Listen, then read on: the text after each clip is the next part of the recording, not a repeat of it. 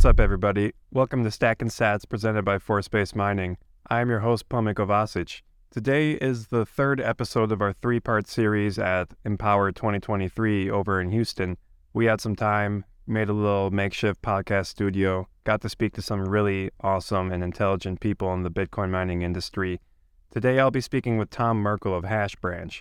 HashBranch is essentially a marketplace where you can find and connect with people who provide hosting for mining, and Tom is a super knowledgeable guy on the things that you should be looking out for when you're looking to find a hosting provider. Tom also has a lot of experience when it comes to home mining. I figured this was a good conversation to kind of introduce a little bit of the political perspectives and some of the other nuances when it comes to Bitcoin mining and potentially beginning your own mining operation. As always, this is not financial advice. If you could like, subscribe, and click on the notification bell so that you can get updates for all force-based mining videos. Please enjoy my conversation today with Tom Merkle. No, Empower's been awesome. Tons of familiar faces, and then also kind of meeting some new folks and stuff. So it's always good. Yeah. You guys were coming out here with a specific objective, or kind of just reconnecting with the community and seeing who else is in the playing field? Yeah, I'd say a little bit of both. It's always good to see kind of who's out and about in the bear market, but I think a big goal for us was to really talk to a lot of our customers and potential customers and understand kind of how we could continue to build a better product. So nice. Are you guys involved in the oil and gas community? I feel like they're a little bit more personal and keep themselves closer when it comes to expressing facilities and what their operations look like. Yeah, no, we're we've got contacts in O&G, specifically in the mining, kind of in the gas fields and stuff. But one of my co-founders actually had a company in oil and gas, so he's kind of got some of the some expertise there in terms of the lingo and things like that. So nice. Yeah, it's good mix. They're fun. They're wild, man. They're definitely the Bitcoin cowboys that we they're hardcore, dude. And you just see them, they're loud and rambunctious, and they know their stuff, so they're really confident in it. Yeah, exactly. And then just a little bit of a background on yourself. Obviously your name is Tom. Yeah. And you're working on HashBranch. Yeah. I guess, if you want to let the audience know a little bit about your background and what it is you guys are doing. Yeah, so HashBranch is a marketplace for verified goods and services in the Bitcoin mining industry. We're really focused on finding quality hosting companies and helping customers connect with those hosting operators and actually deploy ASICs with them. So my background is in kind of software. I've worn a lot of hats in the software industry, and I came into the space really wanting to specifically work on Bitcoin. And then I thought, all right, well, Bitcoin mining is kind of the core component of Bitcoin that's really not going anywhere. So spent the better part of the last couple of years really trying to figure out, what's needed in the space, what I can do. And yeah, so that's kind of the way I got into the industry. I was actually considering starting my own operation. That was really the whole goal originally was I want to be an operator. I want to be a miner. And so I went down the rabbit hole of figuring out how to host, right? So I don't know, for your audience, hosting is kind of this industry where you have people who can find energy at a cheap enough price. They can build infrastructure, and then customers actually send them these mining computers, ASICs, to run on their behalf, right? So as a host, it's kind of like an Airbnb host, for example. Someone who can find the cheap power, run the infrastructure, and then they need customers to actually fill these slots or the rack space to make it profitable. And so I was going down that rabbit hole and really, figuring out, okay, how can I differentiate? What sort of, people do I need to understand that are players in the space? Who can I trust? How can I find customers? So as I was going down that path and doing the research and getting engineering studies done on the sites that I was looking at, kind of started to realize that a lot of this industry is really fragmented right now. It's an exciting industry, but there's really not a great kind of central hub of information to find who to work with, who you can trust, how to do things efficiently. So took a step back and thought, all right, well, I've been a software engineer predominantly, for my whole career. I've worked in the software space. This seems like a software problem. So I kind of spent, a little bit of time throwing some code together and kind of put together a very rough proof of concept for just a basic listing service for all the operators that I kind of knew of, built in some review systems, and it was really kind of just a project, and launched that, and a lot of people really liked it. And so that's kind of now become the core business, and that's the focus. Oh, that's fantastic. Yeah. And definitely sounds like you had some bull market headaches, and it was had your head spinning, and some ideas.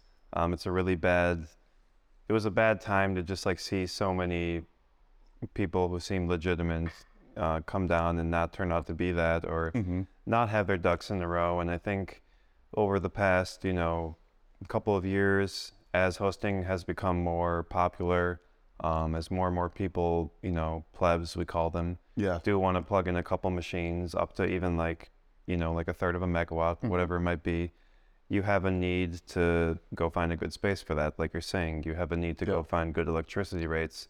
And we all found out very quickly that there is a lot involved into that, I mean, whatever it might be, just starting with like the politics of it. Yeah. Like the contract that you're setting up with the energy provider. Is it a co-op? Are they working closer with the government? Is this more of like a free market system? People just assume, 5 cents in Oklahoma, great. Yeah. Like, let me send my machines down there. So I see where you're coming from. You guys probably experienced a lot of headaches.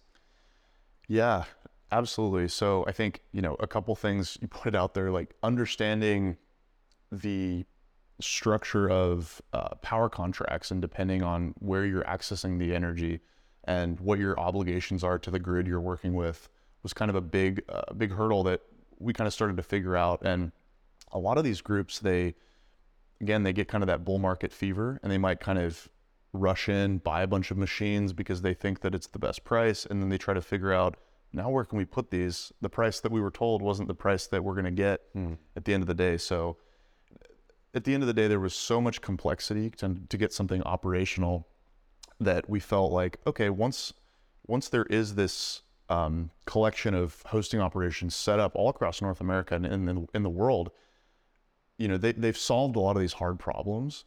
But at the same time, there's the quality question, and the trust question of like, we us as Bitcoiners, it's kind of a don't trust, verify type mentality, right? But at the same time, for us to do business together, we need to have some basis that we can operate on and trust. Right. So what we're trying to figure out is, what is quality, what is not. And so we've started to build a system, and we're continuing to do so, to verify and qualify who these operators are, and then give customers direct access to them, as opposed to having to go through a lot of different hoops to actually find those good rates and those good operators. There's, believe me when I say there's operators in just about every state in the United States and just about every country. I mean, they're everywhere, right? Mining is an energy game, and energy is a global, you can get energy anywhere. So these folks are popping up. What we're trying to solve is really the trust problem, right? It's like, okay, who can I trust? What information do I need to see to make a decision, and how can I trust that information? So that's really what we're focused on, and we're trying to essentially coordinate across, all of this capacity that's been popping up over the last couple of years. So, what are some of the things that you are looking for, you and your partners, when you're doing your diligence for, like researching a potential hosting provider, getting them on the website? What are some of what's some of the due diligence, like, let's say if you're just like a home miner or someone who's looking to build up a project, and besides from using the marketplace, what would you say are some crucial things to consider when it comes to looking for an energy provider? So as someone who just wants to set up their own, or someone who wants to use the site? Oh, sure. I guess there is a differentiation there. Yeah. I guess in terms of like, you're looking, let's stay on topic with hosting. You're looking to find yourself a good hosting provider. Okay. Yeah. So it's funny. I'll probably answer both, because I was a home miner. That's how I got kind of started in the mining space. But on the hosting side, really for us, it's a few things, right? So there's the terms that, so on the site, you can kind of search and sort for different criteria, but at the end of the day, you're looking at the terms that the hosting operator is going to provide you, right? So what is your deposit requirement? What is the, basically what is your all-in cost to actually get mining with them? And what is their power rate? So that's kind of the core piece is pricing. And then after that is really the quality of the service, right? So we have a couple things that we can do. So we have a review system. So a lot of different users and other miners in the industry are actually reviewing these hosting companies and giving their, sometimes poor opinion of some of these operators and sometimes great opinion. But we've built a full review system, which we need to do better on making sure that we're getting more information out of those reviews. But right now it's like the only place you can go to find kind of a real opinion of these operators. So we take into account the reviews, we look at pricing and the contracts. We actually review some of the contracts with some of our groups. And then kind of a subtle one is I want to meet the operator face to face, kind of whether it's in person or over video call, just kind of get to know them as a person, as an operator, what their background is, what got them into mining. You can kind of tell a little bit about who is, I wouldn't say in it for the right reasons, but who kind of knows their stuff and who's, maybe trying to pull one over on you, right? So then I think on top of that is we for some of our groups, we actually go through and do due diligence on their corporate entity. So we make sure that, they're registered in the US, you can do business with them. There's, they're a taxable entity. We check this with, different bodies that they might have to register with, just to kind of have a body of trust that we're trying to build over time. So yeah, that's kind of our model, at least right now. We're getting better at vetting, and over time, the idea is we want to be a one-stop shop for folks trying to deploy ASICs in the space to do it in a trusted way, right? Not have to worry about, if I send this guy a pallet of S19s, are they even going to get plugged in, or is this guy just going to run off with my stuff because it was a good rate and that's what I was attracted to? So. No, one of the cool things about the review system in like a Bitcoin mining standard is when you have like reviews, like Yelp or something, it can generally get toxic. Yeah. And you're kind of like feeding into people who are the loudest, whether it's high praise or high criticism. And the difference that I find when people like go on to Telegram and communicate their frustrations in the Bitcoin community and the mining community specifically is people aren't so willing to just like pick up on your perspective of it.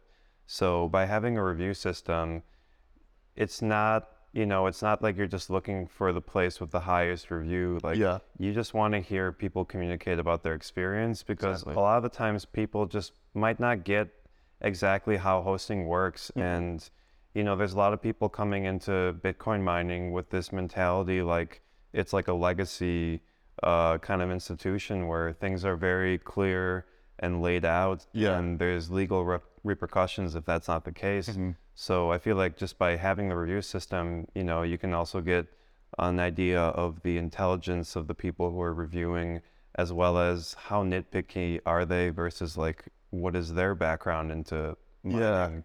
No, it's a great point. So I think the review system, it helps in a lot of different ways. There's one that's obvious where, all right, I want to maybe work with someone who has generally high reviews, but at the same time, to your point, I want to look at what these reviews are saying. And if these people if it's clearly spam, we have systems in place to try to flag spam reviews. And if it's kind of people reviewing themselves, which interestingly enough happens, you wouldn't expect it, but I think the bigger factor is what we've started to see is you have customers, users of HashBranch who actually have reviewed multiple hosts because they work with multiple hosts.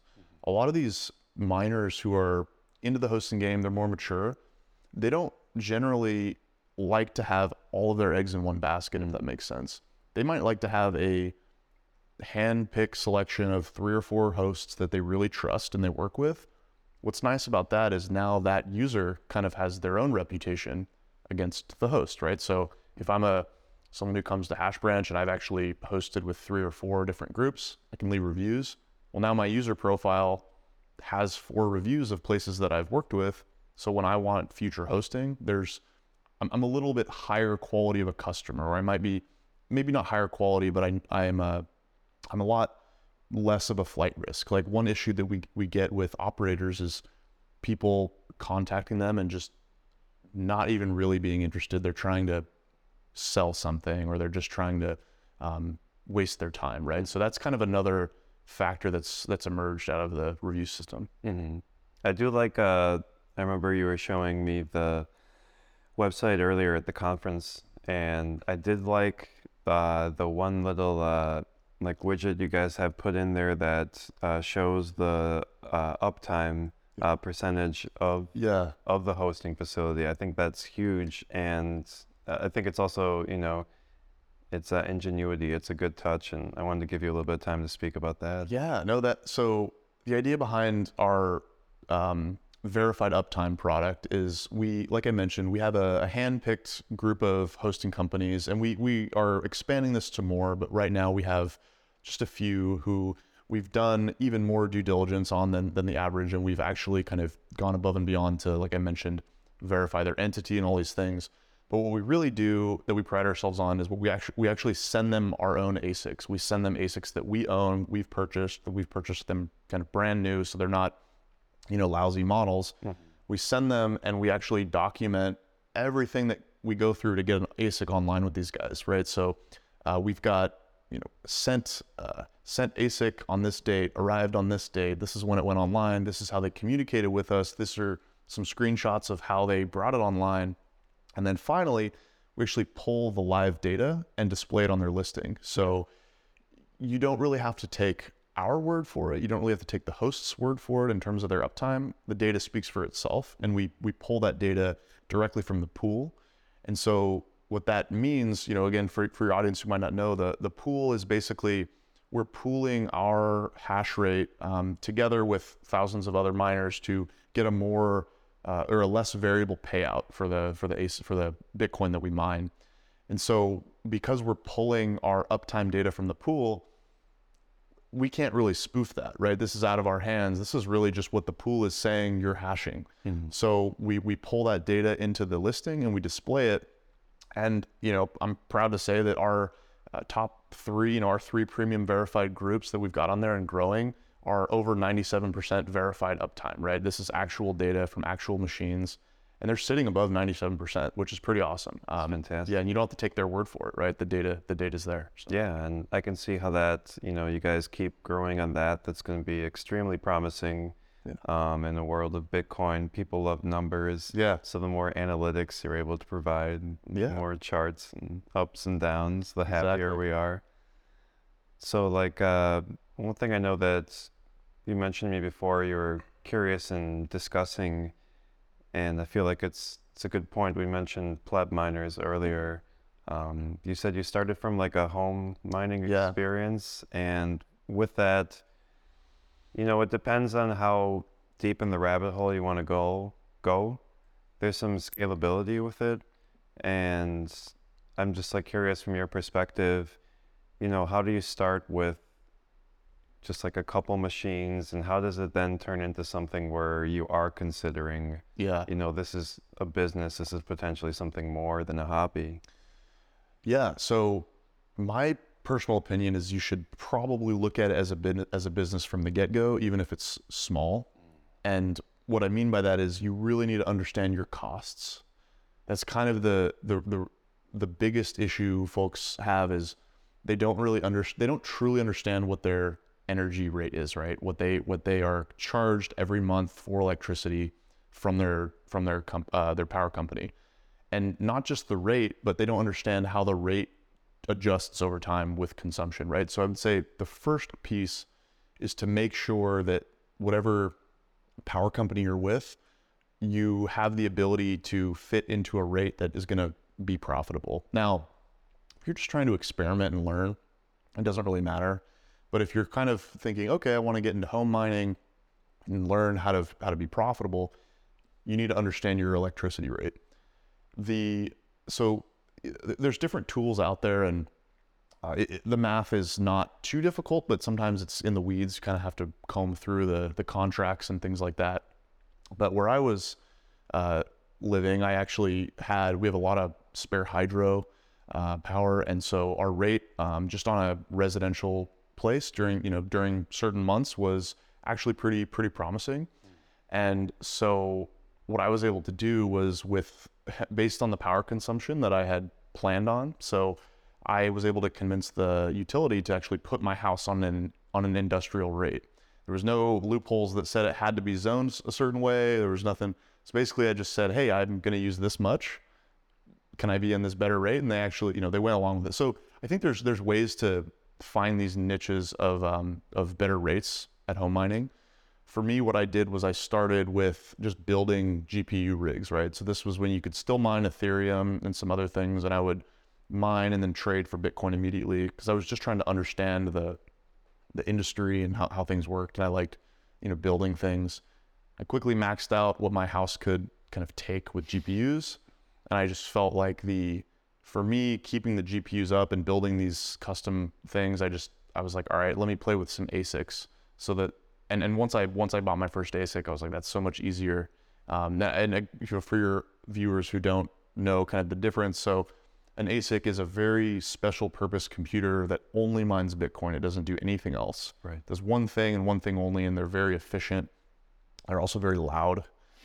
But GPUs they're basically graphics cards for maybe video games or image processing, and people kind of repurpose them into mining rigs. You just can't really mine Bitcoin on them anymore. You used to be able to. Now the only way to mine Bitcoin is with one of these ASICs.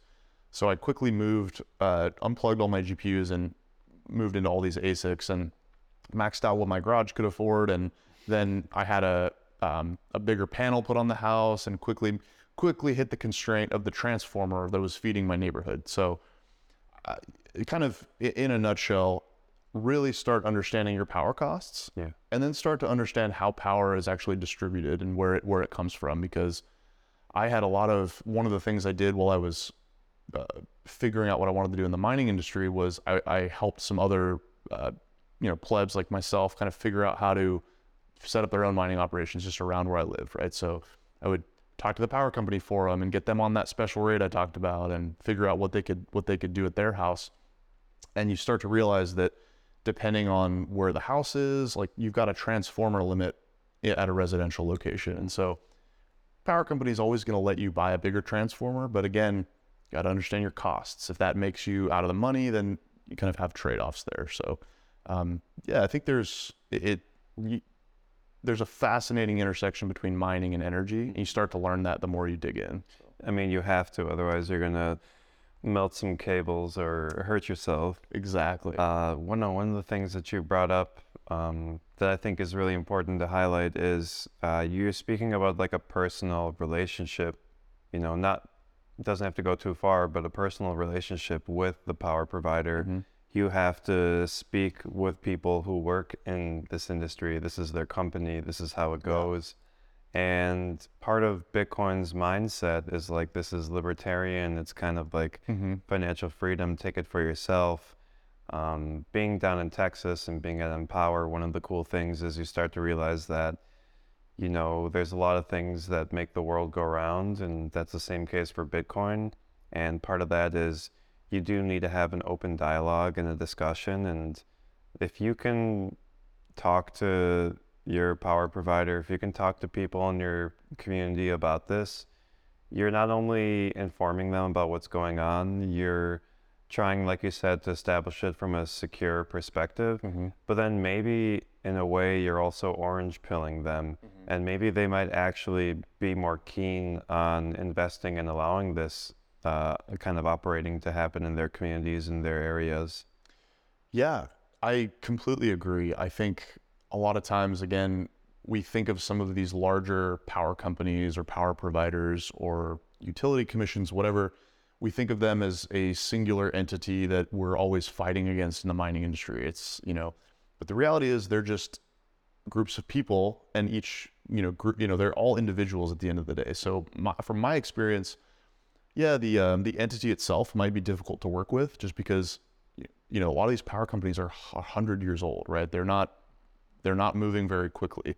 But you kind of talk to the people in these companies, and they're very interested. They want to learn more. They're very intrigued with, well, why do you need this much power? Are you sure you need this much power? Are you off by a zero, right? Like, there's all these things, but I wouldn't necessarily put it as orange pilling them yet, but that seed's planted in their head. They're thinking, why does this guy want this much, another 600 amp panel at his house, right? What's going on here? And then over time, you kind of start talking to these people in these groups, and you realize they're just people as well. And so they might have these big kind of bureaucratic institutions that they're trying to wield, but at the end of the day, it's just groups of people. So I think, from my perspective, there have been a lot of successes talking to the people in these organizations, and really just kind of understanding that, hey, these are businesses that are booming everywhere right now, and the United States has become a massive contender in the kind of global hash rate game. So that's you look at just like the political ideas that come out in the talking points around Bitcoin mining and mining in general, and it only seems to be getting worse. You think of like Senator Warren and her statement to Texas, and wanting ERCOT to provide all this information on mining. And I've been seeing on Telegram today, like Bitcoin Magazine posted it, some proposed 30% tax on the electricity rate for mining. You have all that negative attention, and we can't scream loud enough why all that is wrong. So it is these personal relationships of working people in these industries and negotiating with them and working with them that's super important. That's something about Texas that really catches my eye. I just listened to Lee Bratcher, Texas Blockchain Council, on what Bitcoin did. And I thought he laid out really eloquently why Texas is like the most sustainable energy state in America, and why it's one of the most forward-thinking states. And ultimately, you need a big state like that to catch that momentum, to change the political opinion of it, to change the laws. And then once you have a state of that size, it's going to then spread out to the other states, hopefully. So if we have more people who are friendly and understanding of how Bitcoin mining works, I feel like that's our best chance, just by like putting boots on the ground, making action happen. Yeah, I completely agree. I think, again, these are people and institutions. It's not just some massive institution that nobody has a chance to do anything with, right? These are people, we can talk to them, we can educate them. I think a lot of the the FUD, right, of mining and Bitcoin is really just, they don't understand it, right? And it's kind of this odd thing that has a bad connotation in certain people's, in the way certain people view it. But at the end of the day, when you really peel it back, what is the difference between consuming electricity to mine Bitcoin or run a Bitcoin mining ASIC or a server, and running massive data centers that process video games or Netflix or whatever else people do on the internet, right? I would argue that the electricity consumption is probably a drop in the bucket to a lot of the things we use energy for. We just rationalize that energy use, which makes sense. I think we should, as a civilization, use more energy per person more often in a more efficient and sustainable way. I think that would be great for everyone. So like, like from that perspective, why is that the case? This I think is something important for people to really understand. Why is more energy per person good?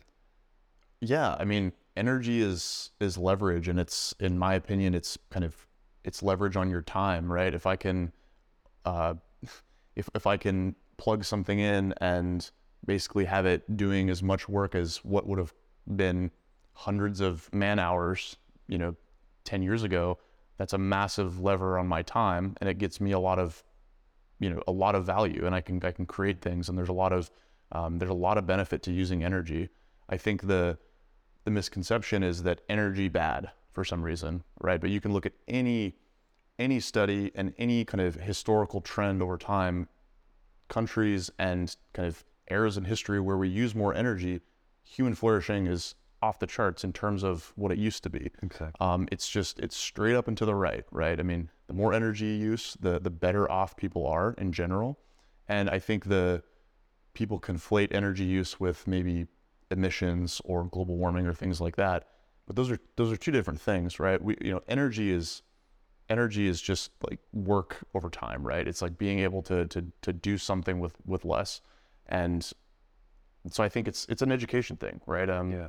And then, the idea that Bitcoin emits more than, I don't know, charging an electric vehicle is just kind of comical if you really understand it, because, a Bitcoin miner doesn't emit anything, right? It's the way the electricity is generated, and it's all upstream from there. And in a lot of cases, mining kind of gravitates towards underutilized energy assets. And a lot of times those are generally renewables, where they're kind of cyclical in nature. They might be more intermittent when they can generate energy. So I just think it's a different type of customer for energy. Yeah. And we need to acknowledge it. No, definitely. And the last part you mentioned is like the perspective of going into a country that doesn't have a fantastic infrastructure. Mm-hmm. And yeah, there's a lot of places where people can harness energy. They just never had the money or the tools put into place to do so. And you can really change that with Bitcoin mining. I think that's something that people will be a lot more fascinated with, because it starts with, like you're saying, you need to create a better civilization. Well, they need electricity. Mm-hmm. They need to be able to heat their water, heat their homes. They need to have, the tools and the vehicles and everything necessary to continue to move up that scale. And when you look at that and then you go even further, you realize that there, especially with sustainable energy, can be like a circular closed loop where you're not just using energy to like mine Bitcoin, but you're also able to take that hot air, or if you're in hydro, the hot water, and then you can repurpose that. So it really is this like beautiful mathematical circle that without like much of a greed-based incentive can produce resources and energy and save time, and also provide money to people in places where they don't have any of that in the first place. Yeah, it's funny, even just, I mean, outside of the US, I think is a big case, but right now we're operating mainly in North America, and a lot of our customers are in the United States. And what I see is there are hundreds of rural communities, maybe agriculture communities, former kind of large infrastructure communities that because of these whatever it is, they're no longer at their peak, right? But miners will come in because there's cheap power, and what they'll do is they'll set up, and overnight, I mean, they'll build almost a small industry in this random farm town in the middle of eastern Idaho, right? And there will be an entire supply chain all within the town to service a mining operation. You'll have technicians, operators, repairers, you'll have fabricators building racks, you'll have HVAC kind of contracted to build data centers, right? In the middle of, and it's all driven by free market incentives, and it's almost a revitalization of some of these places. Yes. And so it's really fascinating, and it's not just happening in your town or my town, it's happening everywhere in the world where you can access electricity and you can connect to the internet, you can mine Bitcoin as long as your costs are low enough. So it's kind of a forcing function for a lot of this stuff. And what comes out of that? Well, benefits to the community, and over time, like, there will be more and more reasons to build other industry there, right? If you have Bitcoin miners kind of paving the way in a lot of respects, like you're building out electricity infrastructure, you're building out some different industry to kind of service that. Well, now you have some skilled labor in these places. Now it might make sense to open up other types of businesses and industries. So I think we're massively in early days, but I'm seeing it every day. Like, there are, I can't tell you how many groups I just can't even believe are operating at the scale they are in the middle of a random place you'd never know to point to on a map, right? Yeah, I feel like there's a lot of places in the South, like a lot of cities that are like tech hubs, and they're just like waiting for this to Yeah. kind of develop better. You're just gonna get more people who are then educated and passionate, and they'll be fascinated. Whenever I'm, like meeting someone new, like my girlfriend has a lot of engineer friends, and they're like all finishing up, college and thinking, what are they going to do after university? And I'm always like, well, what do you know about Bitcoin mining? Like there's a lot of Bitcoin mining facilities that need help, just like structuring how they're going to do this entire operation. Like I think you'd be fascinated by what you can do, and even with like selling like hot air and recirculating that. And I don't know, I think that a lot of people are nerdy and passionate, and through conversations like this, the goal is to just like give something a little bit more rational and show the perspective from people who are working in the fields of Bitcoin mining every day. In terms of like the future, I'm curious about what you think about where proof of work is going to go. And Yeah, so I'm a proof of work maxi for sure. I think this industry in particular, Bitcoin mining, will become one of the largest consumers of energy, or at least the largest customers of a lot of these electricity providers, in the world. And I think that's a good thing, because I think we're energizing this, this network that's going to provide us a new monetary system, right? So it's, I think, worth its weight in whatever. But I think the industry is growing, and there's no doubt that it's growing. It's obviously, you kind of have fluctuations with a bull and a bear market, but the reality is, every 10 minutes a new block is mined and added to the blockchain, right? It's every 10 minutes Bitcoin is issued, new transactions process. It doesn't stop, right? And it only gets better and more refined, and the industry gets more efficient. New players come in, old players who are doing poorly flush out, but over time the entire mining network's stronger. And so I think you will have waves of centralization and decentralization with the kind of bull and bear markets, where you'll have, groups getting really big, they get over levered, they get washed out, and then kind of out of that come a lot of opportunistic kind of smaller people kind of picking it up. Again, if you can find electricity and internet access under the right cost structure, you can mine Bitcoin anywhere in the world. So I think this industry is here to stay, and I think it's going to grow. And I think we're going to be very surprised with the ways mining is used in the future, because I don't think it'll always just be plugging it in and not having any other type of strategy around mining. I think there'll be, heat reuse. I think there'll be, demand response programs. So for example, a lot of utility companies, one of the concerns on an electric grid is the frequency at which electricity kind of travels along the grid, and it really has to stay within a certain bound. And so what these companies can do is they can have what they call a controlled load, and what that is if they sense a frequency disturbance, right, whether it's whatever it is, they can turn down certain types of demand side load, right? So a lot of mining companies are willing to opt into these programs to help stabilize the grid. An issue with the frequency on the grid, well, let's turn some of these mining operators down, because they can run 24/7. If they turn off for a few hours to save the frequency of the grid and keep it stabilized, we'll compensate them. And now it's almost like an extension of the electricity, or of the electricity infrastructure. So that's on a large scale. On a small scale, you have people heating their homes, heating their hot tubs, heating their pools, like reusing that heat, heating greenhouses. And I think we'll see more and more of that.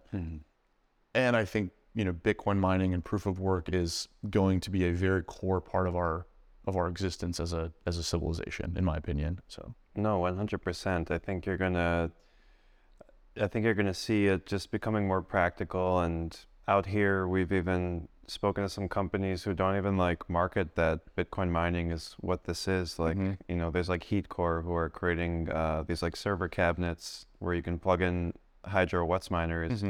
And they're specifically selling to real estate and places where it's like, hey, you can use this to plug in and it's going to heat the water for your residents or heat the units for your residents.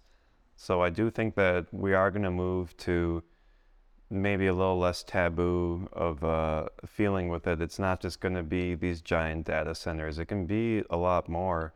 And it's kind of like when Java was like coming on in the 80s and everyone wanted their microwave to have a clock and whatnot. And sometimes I get a little bit carried away and I see it as like that. Like there's household appliances that could just become little Bitcoin mining machines, like a space heater. Why wouldn't you invest in something like that?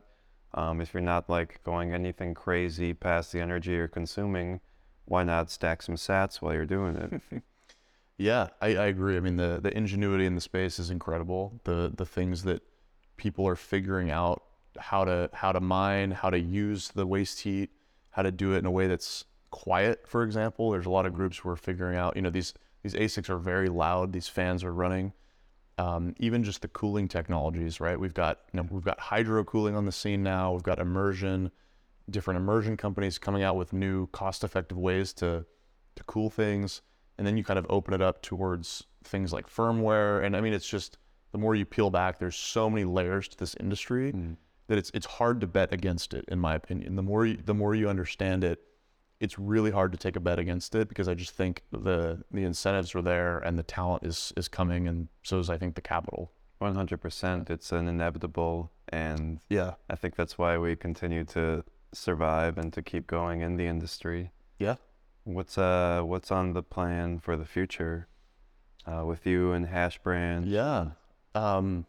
So our plan is to continue growing our ability to find trusted partners to work with, and continue to help customers find trusted operators to deploy hash rate with. At the end of the day, we want to be an information hub or a kind of trusted marketplace for deploying hash rate and really for transacting goods and services in this industry. Yeah. We're focused on hosting right now because that's kind of a core competency, but over time we think of ourselves as a question we ask ourselves, I guess better, is what is the life cycle of a miner? And I think a lot of it is, there's hosting and there's deploying ASICs, but what happens if an ASIC goes down? What happens if you want to expand your operation? What happens if an ASIC is no longer profitable? How do you decommission that? So there's a lot of these life cycle questions that we're trying to figure out, again, in kind of a trusted and transparent manner, because at the end of the day, if you can't really trust who you're doing business with, it's hard for this industry to mature and to grow. But I think we can get there because we're all building on Bitcoin, right? Which is a fundamental layer of trust. So if we can understand that and build on top of that, I think, the sky's the limit. So for us, again, we want to continue to double down on the trusted groups that we're working with, have more information, more accessibility, and then also just be a much easier place for people to transact and actually grow their hash rate. So, 100%. Yeah, man. Tom, it's been super, super appreciative to have you on here. I'm really happy that we were able to connect over this conference. And like you're saying, these are the moments where we can all get together and work on building that trust.